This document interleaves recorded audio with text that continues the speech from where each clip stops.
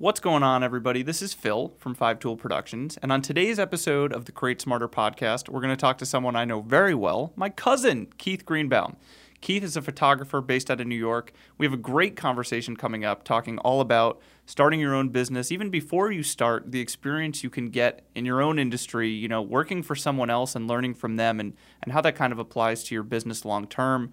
We also talk about all the things that sometimes can get in the way of your business, all the busy work that is necessary but takes up time and kind of how to deal with that.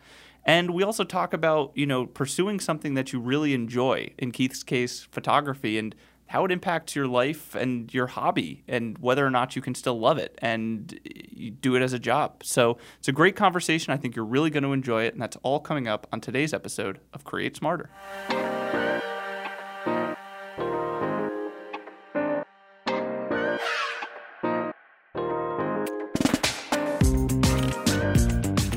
Keith, welcome into the show, man. What's up, Phil? How are you? I'm doing well. Thank you. Thanks for doing this. It's always fun to be able to just, call your cousin and say, can you come on and do this? Yeah, this works out really well. I'm happy to do it. Yeah, I'm really glad to actually sit down and talk to you because, you kind of perfectly encapsulate, I think, what we're trying to do with the show, which is, people who are kind of striking out on their own and starting a business and kind of just making it work. So I think it'll be a really cool conversation. Yeah, I'm excited about it. So first off, just start out, I guess, by sharing with the audience a little bit more about what you do and, specifically, what industry you're in, but specifically within that industry because it's pretty broad. So just share a little bit about what you do. So yeah, I work as a freelance photographer and I own my own business. I now own Keith Greenbaum Studio Incorporated. I like to say that the majority of my work, about 30% of my job is photography. The 70% outside of that is managing the business, paperwork, finding new teams, brainstorming, coming up with new concepts. I mean, there is a bulk of work outside of actually taking pictures that is photography, but getting a little bit ahead of myself. No, I mean, that's actually a great point, though. Like, did you expect that to be the balance when you first thought, like, I really want to be a photographer? I know you've always been, a creative person. When you first thought, like, I really want to launch my business, did you expect the balance to be skewed quite that heavily to the getting Definitely stuff not. done side instead of the actually taking pictures side of things? Absolutely not. And actually, I didn't really plan on becoming a photographer at all. I mean, my mom is a painter. My sister is a painter.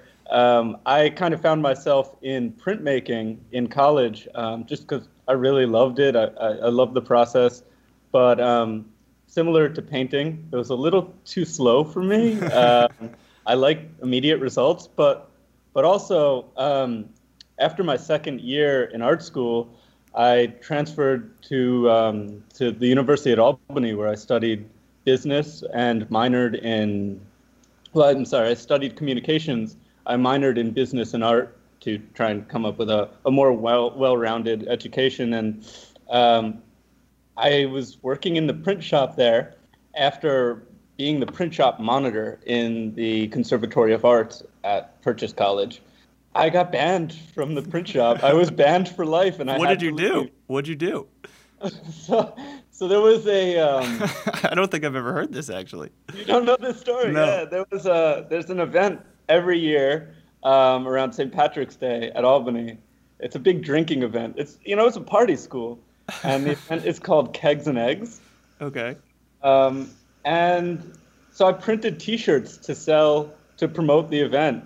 Because, that's what I did at Purchase. I mean, as a printmaking major, which is what I was at Purchase, it was your, sacred duty to print posters, T-shirts, everything for all upcoming events. So it just came naturally to me. I should print these shirts and why not make a few bucks on the side? Right.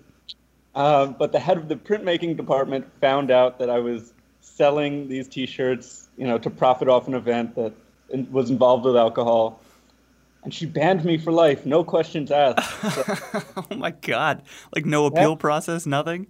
Nothing. That was it. And so I joined the photo services, and that was kind of what kickstarted the beginning of my career. So what was like the progression after that? Like, because it's not just immediate, like, oh, you're launching your own studio. Like, photography is a type of industry where there's a lot of dues to be paid and a lot of, PAing to be done and a lot of, not glamorous work to kind of to pay your dues and work your way up. So like what was kind of the bridge between that and actually getting out and launching your own business? For sure, yeah, and I've done a lot of that. It's all stepping stones, right? But I started in this. It was called the University Photo Services. It was a club. I joined after leaving the printmaking department, and they were basically tasked with the job of shooting for the yearbook, right? So we could rent out a camera for 5 days at a time, whatever it was, and find events on campus and shoot them. And it wasn't always the most glamorous work, but I got to shoot a couple concerts, which was fun. I forget the name of the band at the time. There was a DJ. I don't remember it right off. Oh, but I did photograph 2 Chainz. Oh, nice. That'll like 20 years from now, you'll tell someone that and they'll be like, I have no idea what that is, but for everyone like in our generation, it'll perfectly encapsulate a moment in time. Like, not going to be relevant in 25 years, but for everyone around our age, they'll be like, yes, that is awesome. Yeah, I think right before them, LMFAO performed. Oh, that's another one. That's another one. Here. Did you know, though, by the way, that they're a family group, LMFAO? It was an uncle and nephew? No, I did not know that. That sounds made up. I feel like it's very possible you're making that up right now, but I have no idea. I would fact check it, but I'm pretty sure. Fair enough. But anyway, so joining the photo services gave me access to cameras that I didn't own or hadn't played around with too much, other than just taking a few photos here and there. I mean, I was someone that always had a point and shoot on me, but I just hadn't invested in a DSLR. And so, just a Canon camera, and then I'd get like a 14 millimeter fisheye lens and play around with that and take photos of my roommates and stuff. What it allowed me to do was pursue an interest that was marketing. I wanted to go down that road, and I could walk into a marketing position and say, hey, I also take photos. Right. I have experience with this. And I got a job while I was in school, or an internship, a paid internship, working at NYSID, or NYSID. Mm-hmm. It's New York State Industries for the Disabled. And it was a really rewarding job. We were working on providing employment for people with developmental and physical disabilities, and it was a really nice bridge. But ultimately, I really just didn't want to be in an office all day. Right. But it was cool. I mean, I also got to explore other options. I did a little bit of graphic design with them, but even that, I still kind of realized I don't really like graphic design, but I liked photography. And I was able to continue the internship after school. I got a job with them. It was rewarding, but ultimately I didn't really want to be in Albany, but I didn't have a way out. I wasn't sure what I wanted to do. And I have a friend from my hometown, from Ossining, who I knew was pursuing photography and was working with a photographer in New York. And he called me one day and said, hey, man, he's a few years older than me. He said, his name's Tommy Evans. I think you met. Yeah, no, absolutely. And he says, hey, I'm working in the city. I don't want to be here. I want to leave New York, and my wife's pregnant. I'm going to have a kid. I can't really work as a photo assistant right now. It's just not in the cards for me. Would you want this position? And I was like, hell yeah. I kind of always had in the back of my mind, like, I felt that, like, if I could get a position like that, I could really make something out of it. And so when he called, it just felt like serendipitous. And I think it was like 2 weeks later that I left my lease in Albany and just moved home and was like, I'm out. I'm going back to New York. I need to be in New York City. And yeah, I met with the photographer. His name is Jack Deutsch. And he was like, what do you know? What can you do? It's Photoshop?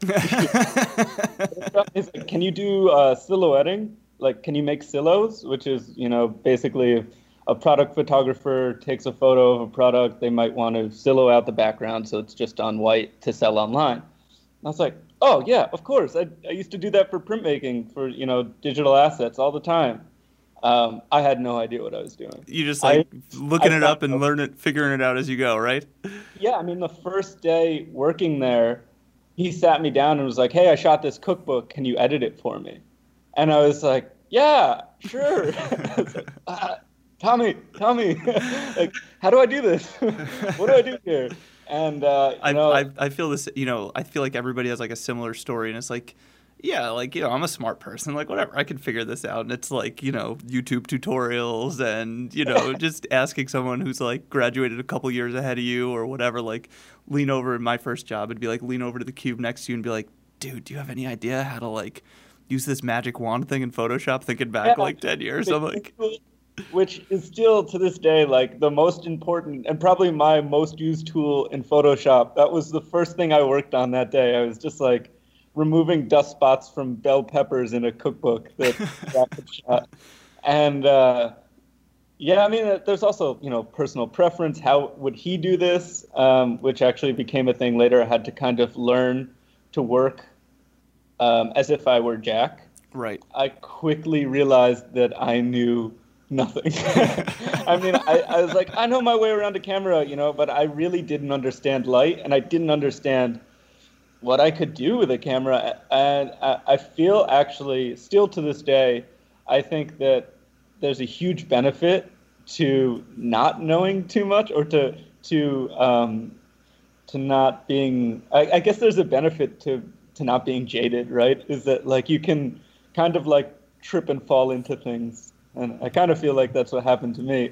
Oh, by the way, our original agreement was, I met Jack. He asked if I could do some silhouetting, if I could do some Photoshop work for him. Would I be interested in working?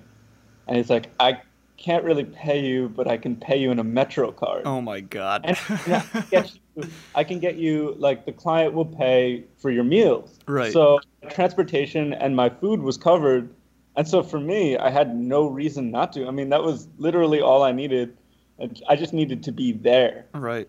And yeah, it worked out. But that's not. I mean, like, I think people who don't come up like working in media don't understand that that's kind of the norm, right? Like, I did unpaid internships. I did work for next to nothing or nothing at all, and it's like, yeah, it was it was valuable experience, and I really do feel like it helped me a lot. But I think people who aren't trying to come up in, I was trying to come up in radio originally.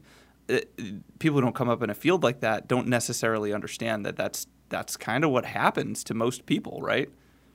Yeah, I will say though, I think that there's been a lot of talk, especially in photography, about like the damaging effects of digital. Like, oh well, you're losing the craft. The digital will never be as beautiful as film, and that's like a debate that could go on forever and ever. But one thing that I've really seen that I think has really kind of affected the industry is that as entry to the industry got, I don't know how to say this. I mean, I guess as digital quality got better and more accessible, so anybody could pick up a digital camera and set it to some auto function and be able to shoot something halfway decent. It's lowered the bar, but it's made it easier for people to come into the industry without working in some type of apprenticeship. Right. The problem there is, it doesn't allow people the opportunity to see, like, how do pricing structures work? Why is licensing important? Why should I, how should I treat clients? And I think it can really negatively affect the industry, but I feel really lucky that I had the opportunity to shadow somebody that had been in the industry for 30 years, and I could I could watch how he talked to clients and see the full process, especially working behind the computer editing those files. Um, and So for you, you think it was, if you were talking to someone like who was in the position you were in, just coming out and trying to get started, you would say, take the MetroCard pay and the meal pay and just do it and actually try to learn, right?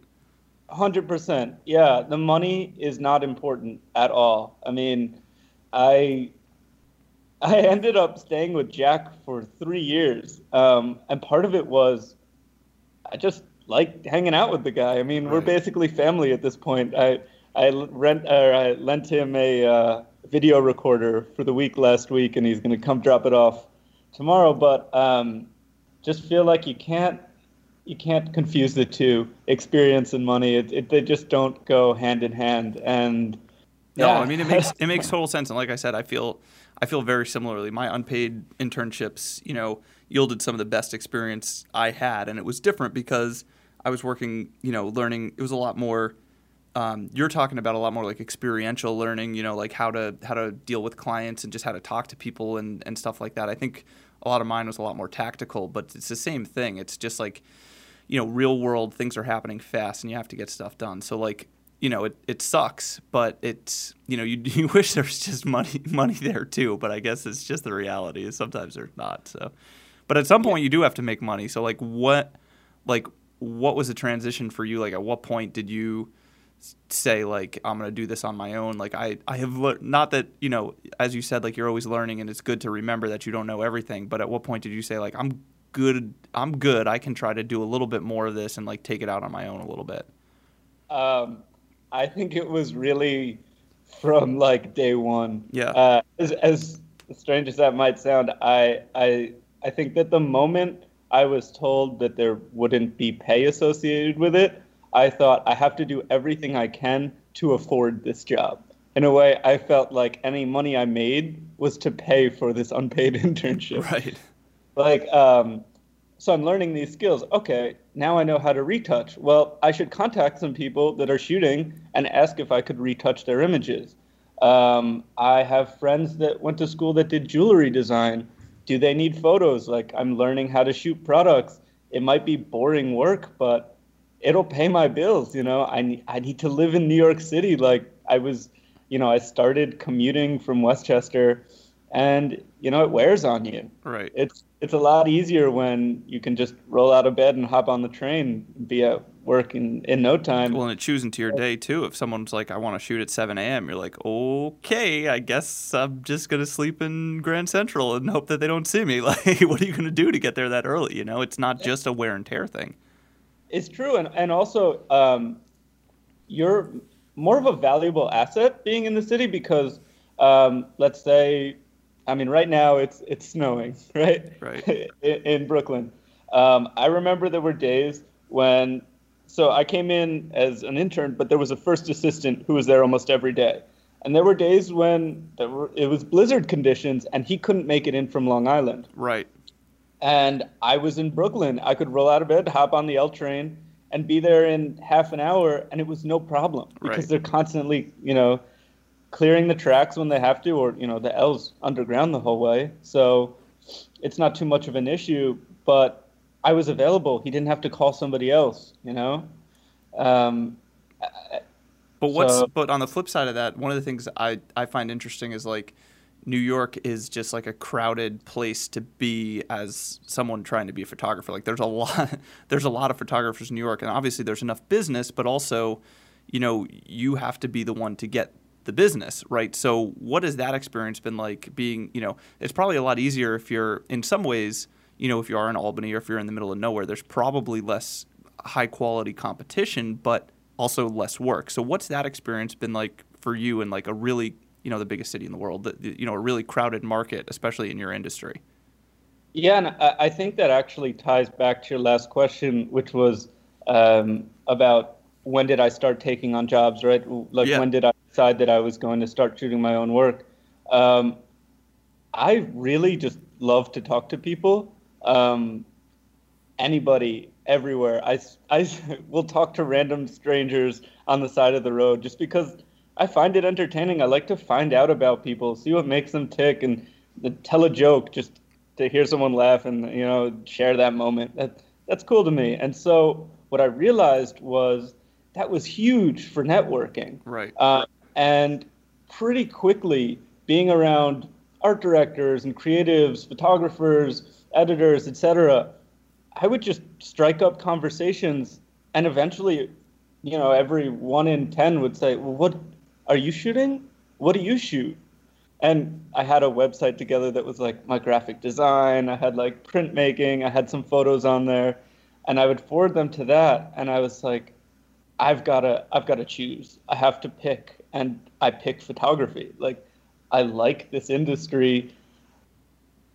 I'm gonna dive in. Right. And but yeah, it just kind of felt like it came naturally that I would strike up a conversation with someone. If things meshed and we kept talking and they would ask me about what I did, I could introduce my work. And I would almost always ask, do you have something to shoot? Can I help you? How can I shoot something for you, So a lot of this is really like you just, especially in this industry, like in your industry that you're working in, like you just have to be willing to put yourself out there, like constantly. You have to be willing to put yourself out there. Yeah, I will say probably 90% of the work that I have is from word of mouth. Right. I mean, I do very little, if any, advertising. Yeah. And I mean, like, that doesn't happen overnight either, right? Like, you have to build that network up, and have one client tell another potential client, like, hey, you should work with this guy. He knows what he's doing. Yeah. And so when I started with Jack, I came in as an intern who, I had a limited scope of understanding of the industry, but I picked up whatever I could. I tried to constantly be learning. And, I started assisting for him. He started to trust me to bring me on the job, and it would be like kind of like pennies that would be adding up. Right. I would sometimes get a job as second assistant, and, that would pay a certain amount, and I could stash that away and try and pick something up on the side. But I've kind of lost my train of thought. I think one of the things I wanted to ask you about was like, so in like the video production space, like where we kind of live, video production and marketing, I think that there's like a fairly collegial relationship with like other production companies. Like a lot of times we'll be going on a big shoot and we're like, we need some help. We need some extra people to come run camera. It's like, it's not necessarily competitive. It's pretty friendly, right? Like even though technically like we might be going out for similar clients, we don't generally encounter people who are like hostile or competitive.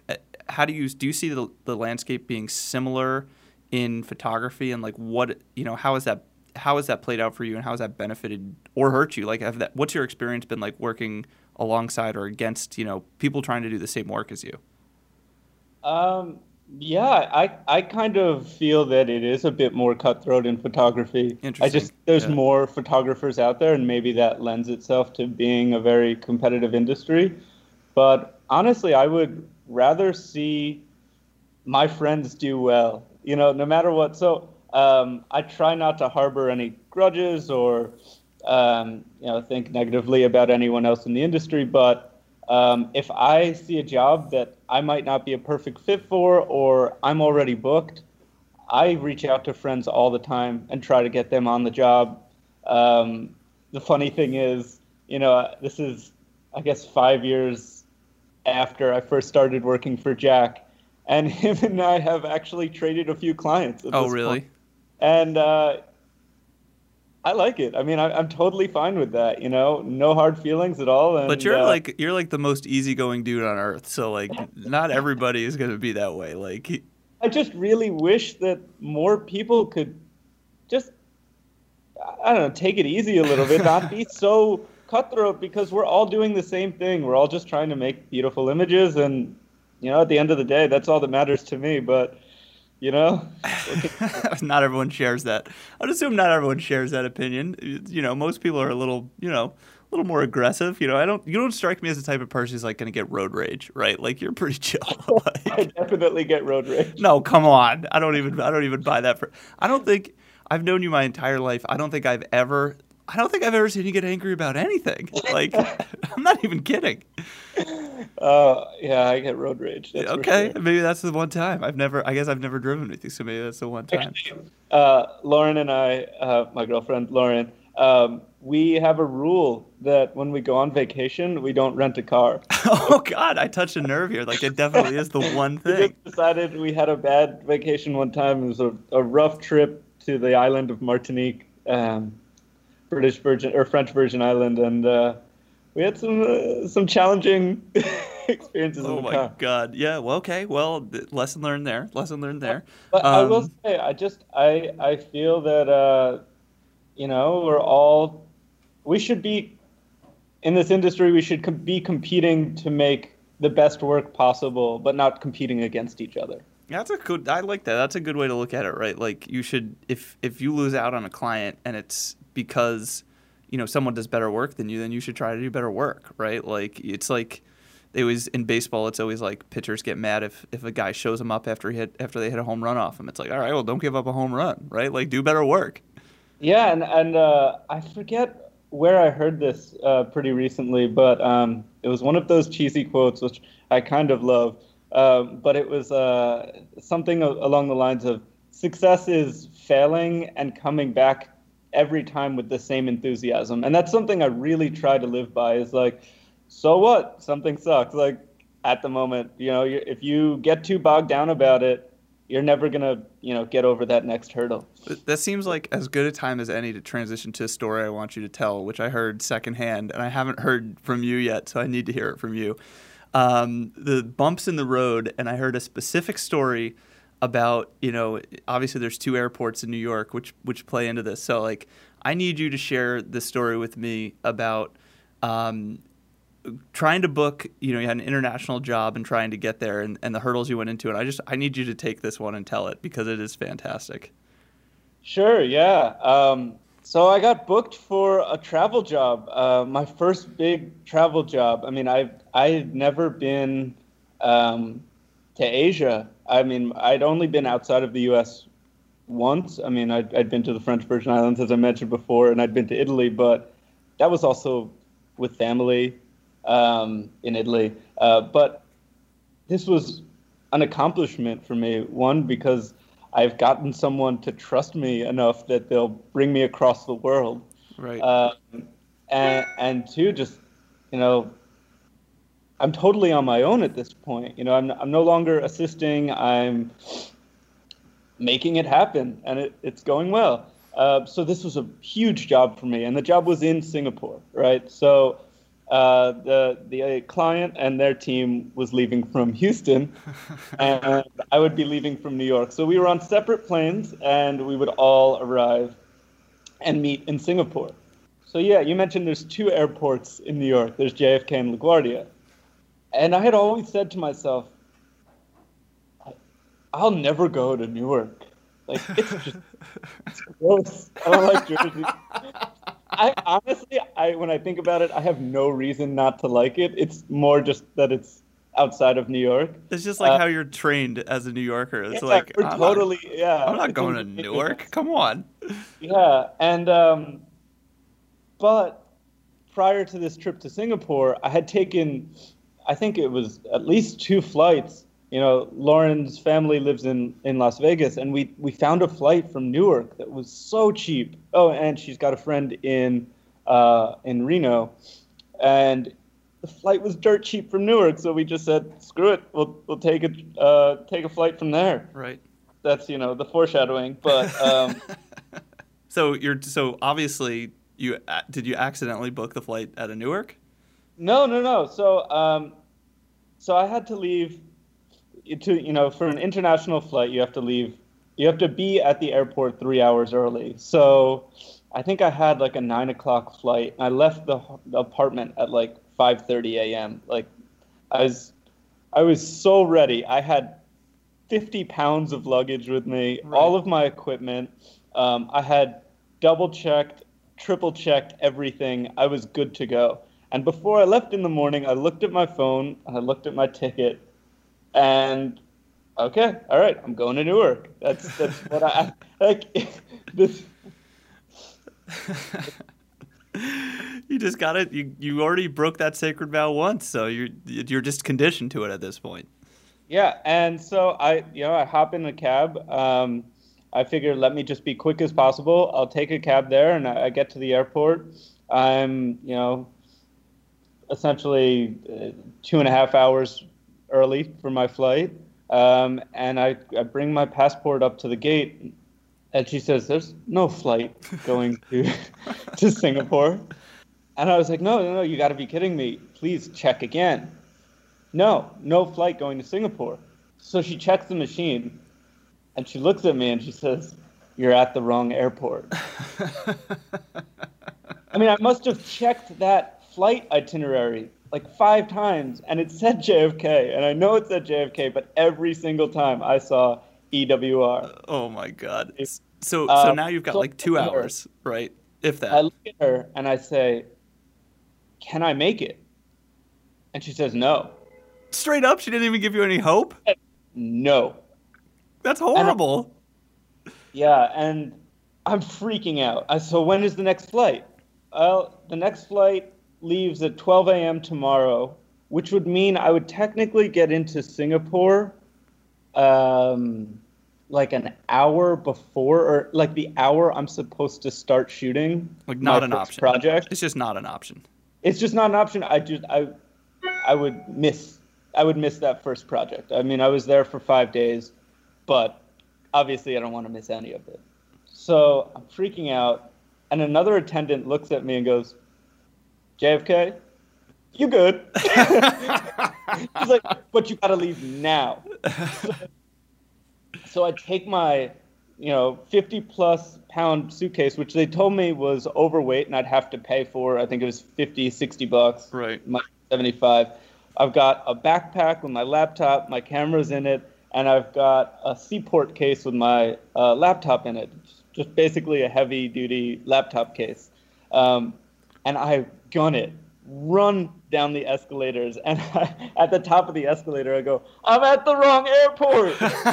Like Red Sea. Like everyone just moved left, and I sprinted down across the drop-off zone and to the taxi pull-up, and I see a woman with a ticket about to get a cab, and I said to her, please, I'm at the wrong airport. May I please take this taxi?" And she looks at me and she says, "I don't see how it makes a difference if you take my taxi or the next taxi." And I just looked at her like, "Are you kidding me?" And she's like, fine. And she let me take the cab. And in hindsight, there was a huge difference. I mean, that cab driver literally saved my life. We get in the cab. I throw all my stuff in. I'm like frantically throwing everything in. And I said to him, I'm like, "Hey, can I make it to JFK?" And he's like, "Maybe." So it's like, "What do you mean maybe?" And he said, "Well, technically you can make it, but if we hit any traffic, you might not. So keep your fingers crossed, and I'll do whatever I can to make it there." I was like, please, just pedal to the metal, do what you have to. Like, let's just get there. I call Emirates on the way there. I tell them I'm running late. I'm just like sweating bullets at this point. And I think, okay, I've got a bunch of cash in my wallet. My mom had given me a bunch like as insurance. I had pulled out a bunch just in case.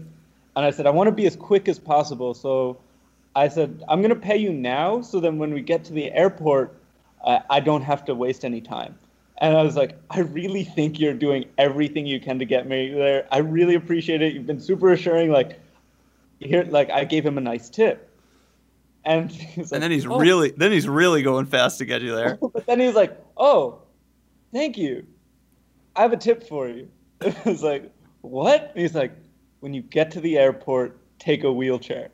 What the fuck are you talking about? What?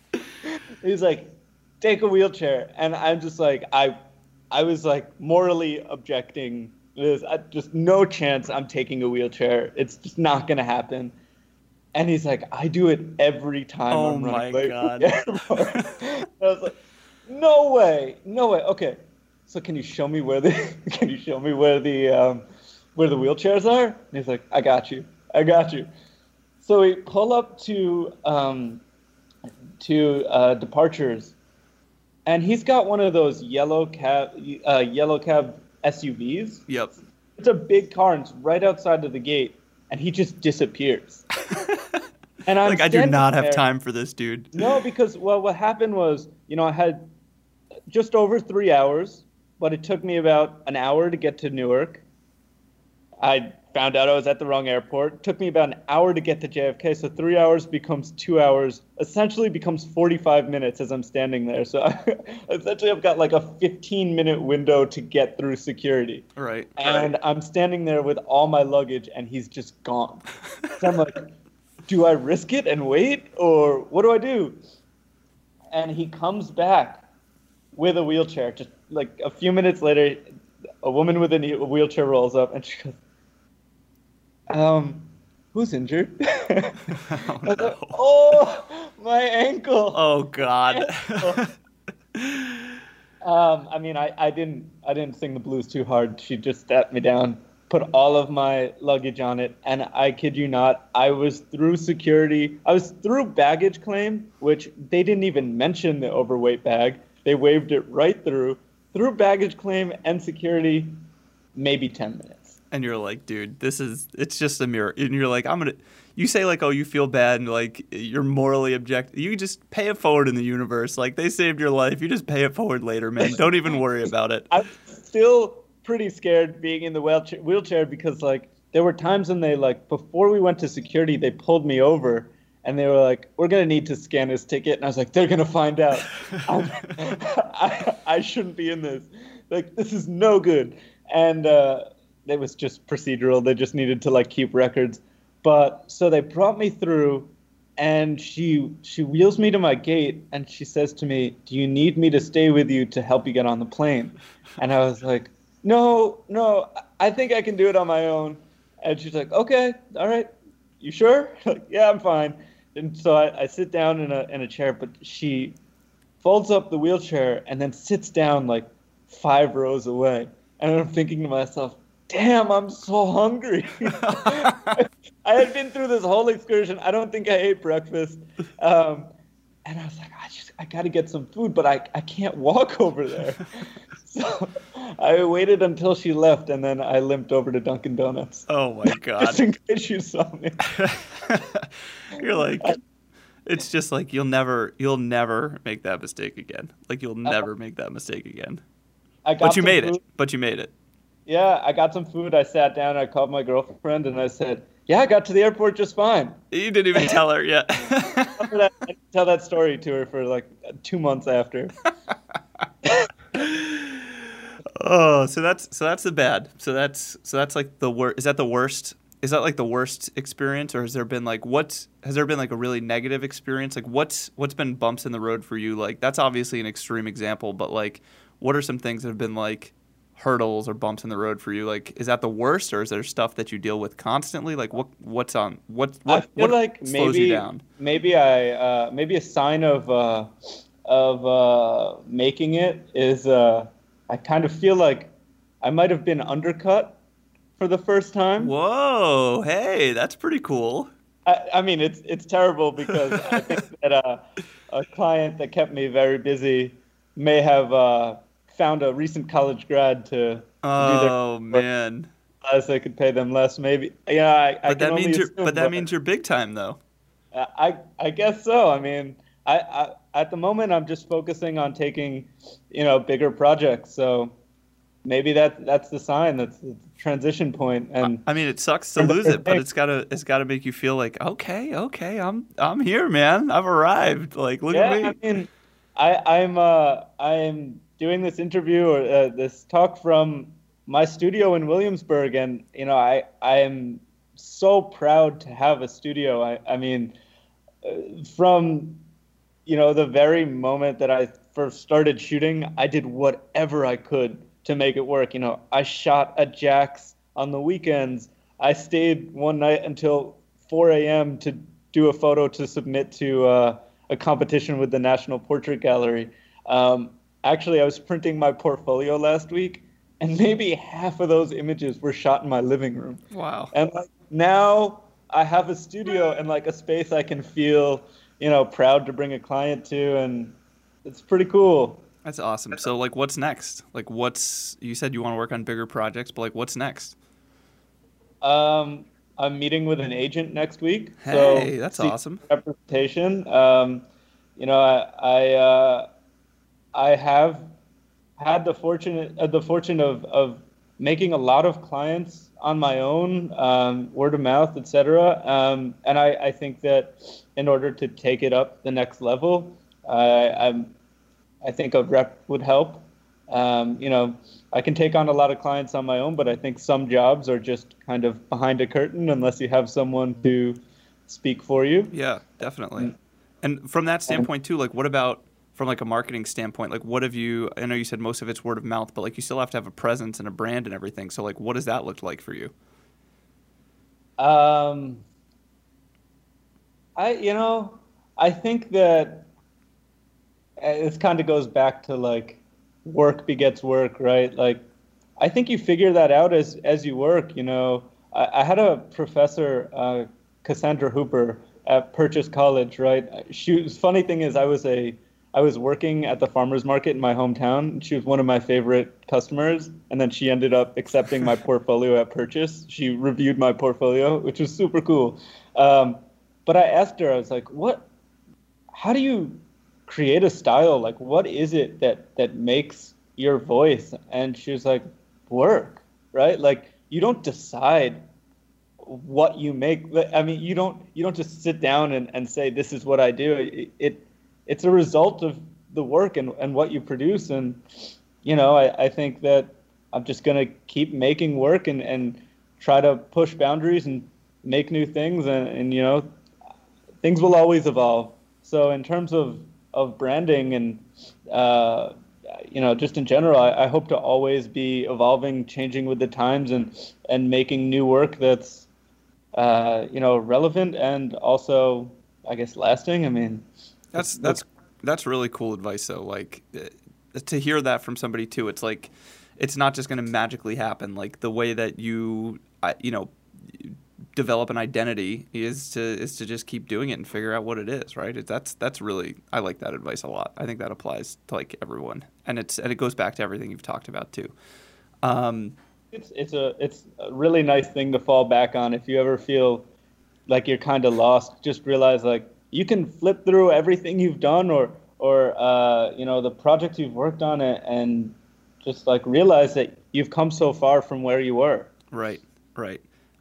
Just couple more things. One of the things I always wonder about, like, photography is obviously something you can do, just as a casual hobby too, and like you enjoy it personally. But like, has doing this, obviously full time and starting a business around it, has it changed the way that you approach it? Like, do you not enjoy it personally anymore, or has it like made you enjoy it more? Like, how has that changed for you as you obviously work on this every day?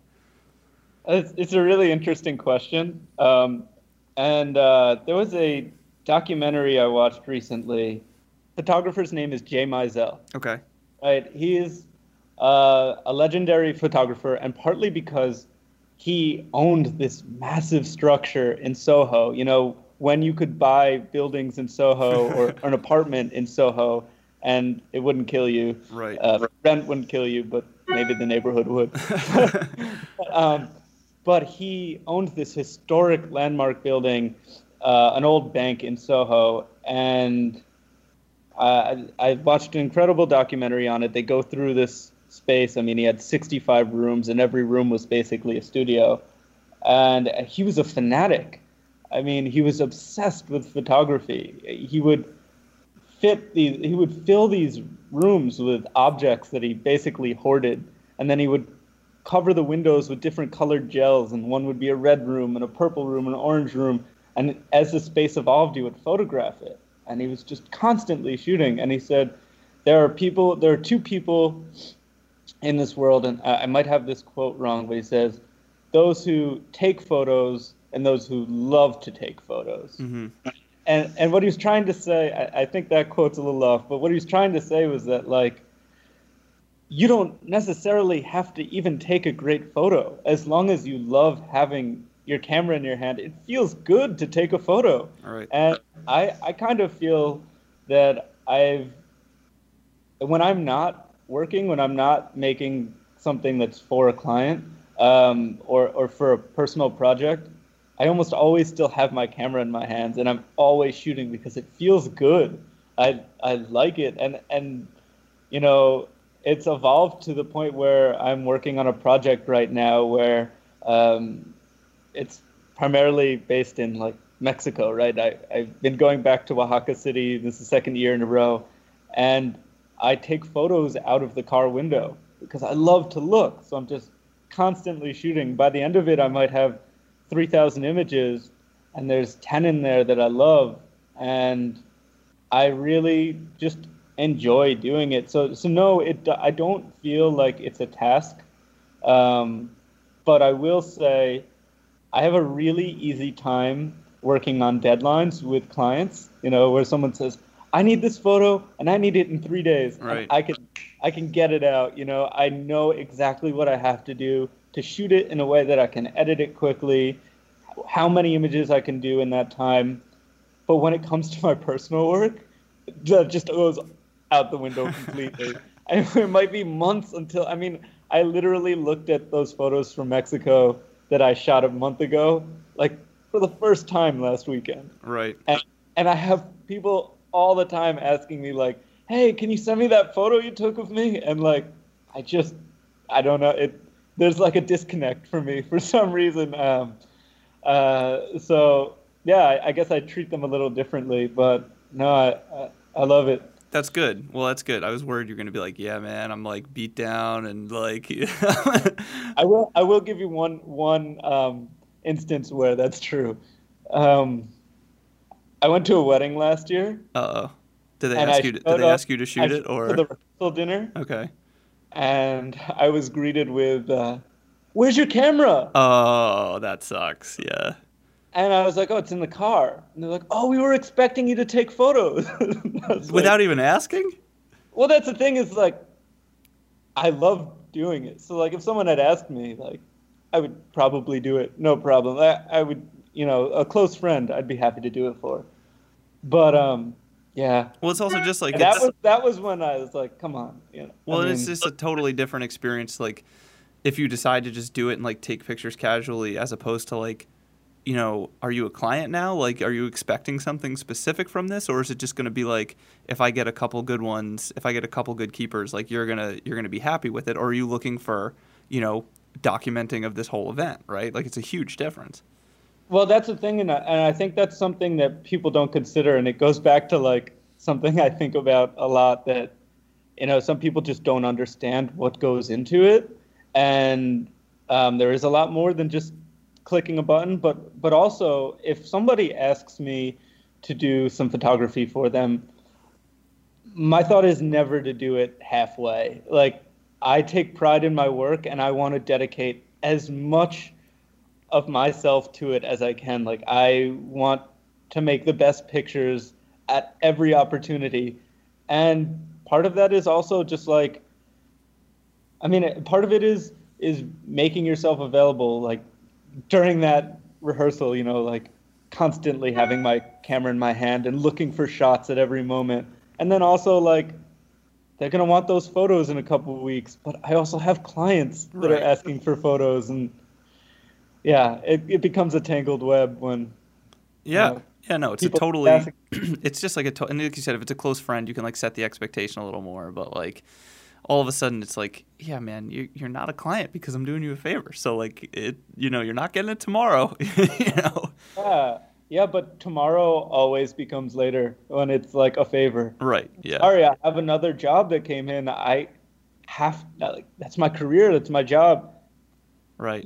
Yes, this is photography, but this isn't this Right. isn't a job. And I can't treat it that way, but I want to. A part of me just wants to dedicate all my time to it. And so yeah. Yeah. When I get asked to do a favor, it's it's a tough question. Yeah, no, absolutely. That's tough to navigate. Okay, one more thing. You talked about it a lot probably, but direct question: if like you could give advice to a photog who's coming out of college and just getting started with your experience now, like what would it be? I recently had an intern, my first intern, and what I tried to stress to her was that working for me would not be the answer. And this is the kind of like the way I saw myself in my first position was I can only learn so much here, but I have to do everything on my own. I have to seek clients. I have to find a niche. I have to see what works best for me. I just think you have to be constantly looking, right? Looking at what you're doing, what you're making, and where you can go. So I guess a big shift for me was I started shooting fashion, right? I just thought fashion was cool. I was like, oh, there's so much room in this industry and for creativity, and it's so intriguing. But I kept getting these jobs shooting still life, and I would really dive into it. Like, I got a job shooting for an Italian sock company, and I went to the Grand Central Market and got 3 fresh piles of Italian pasta in the colors of the Italian flag, and I got all these antique books and everything. And I mean, it was Lauren that really pointed it out to me, but she was like, "You're really good at this. You really like this," and like, it's observations like that, like finding your strong suit, like finding where you excel, and just following it. Because I realized there was a lot more opportunity that I could carve out for myself once I realized I really love still life and shooting products, and I feel I have a knack for it. And when you talk about like why you don't hate it yet, like or ever will, like that's why you're actually doing. So you're not like trying to force yourself to do something that you're not good at or you don't like. Like you're actually following, what you enjoy, right? Yeah, I mean, the part I don't like is the administrative part, but that's part of it. Yeah, we didn't get bogged down. I mean, yeah, we didn't talk about that much, I guess. So it's like that's like a reality for everyone. I don't think I anticipated how horrible that would be in running a business. So like, I guess what part of that would you say like same type of thing if someone's trying to start a business, like what warning signs would you give them, or like what tripped you up, or like what would be your advice on that front? I don't know if there's really any advice that I could give other than be ready. Try to always build on what you started with, right? Because like when I first started, and still it slows me down all the time, is if someone contacts me and asks me for an estimate, sometimes I just sit on it. It takes forever. Right. And when I first started doing it, I would draw up a template from scratch in Adobe Acrobat every time, and it would take me hours. And now I have a template, I plug in the numbers, and I send it, and that's it. And like that sounds very familiar. You have to find shortcuts. Yeah. Yeah, you have to process. I think that should be like on everyone's wall, right? And well, also I keep a notebook in my back pocket at all times. I don't always use it, but when I do, it's to make lists of things I need to get done and equipment. So like before any shoot, I'll write out an equipment list of everything I need, and I prefer to write it just because when I type things out, I put it in Google Notes or whatever. It doesn't stick in your brain the same way. It doesn't. Yeah. So I've made a rule for myself that I write out a list of all my equipment and anything I might forget to think about before, like the day before the shoot or when I'm leaving for the shoot, in that notebook, and that's been extremely helpful. I mean, there have been days when I've said, screw it, I'm just not going to write these notes, and I've paid for it. Right. I mean, almost every time that I don't do it, it comes back to haunt me. But as someone who's not quite, is it right-brained? Oh, if I was the correct side brain, I'd probably know the answer to that, but I don't. So you tell me. not super, I guess, list oriented. I mean, it's something that's really helped me. And I think that going back to your question, for someone who's coming out of school, I think the most important thing you could do is make a list of what you want, like what you hope to have in 5 years, and then immediately start working as hard as you can to make every opportunity happen. Like, never leave a stone unturned. Yeah. Yeah. Yeah. No, it's good advice, man. All right, I've kept you for like an hour, so let's wrap up. Where can people find you on the internet if they want to see some of your work? Okay. My website is keithgreenbaum.com. That's www.keithgreenbaum.com. And my Instagram is Keith Greenbaum Studio. I love your Instagram. It's like you talk about like having an eye for the still life type of stuff. And before, like when I first started like realizing you had a business, like I don't know when it was, maybe a couple years ago, I don't know what it was, and I started seeing your work. I was like, this is dope. Like, why is this lotion look so cool? Like, it's like the craziest thing. Like, you have this whole feed of photos of stuff that like inherently doesn't seem like it should be interesting, but like it's like, why does this look so dope? Like, so it's like it's really cool. So like, even I would think like, even if you're not a prospective client or something, it's just like a cool feed to follow. Like it's cool. So it's really, you're doing awesome work, and it's cool to see. It's been cool to see you evolve and grow, and I'm excited to see what you keep working on, man. Thank you. I appreciate that, and same to you. Yeah, thanks, man. Yeah, thanks for joining us. And I'm gonna put the tables on you sometime and interview you for my podcast. All right, let's do. You gotta. Hey, we can help you launch it if you want. All right, thanks, Keith, and thanks everyone for listening. This has been another episode of Create Smarter. We'll see you all next time.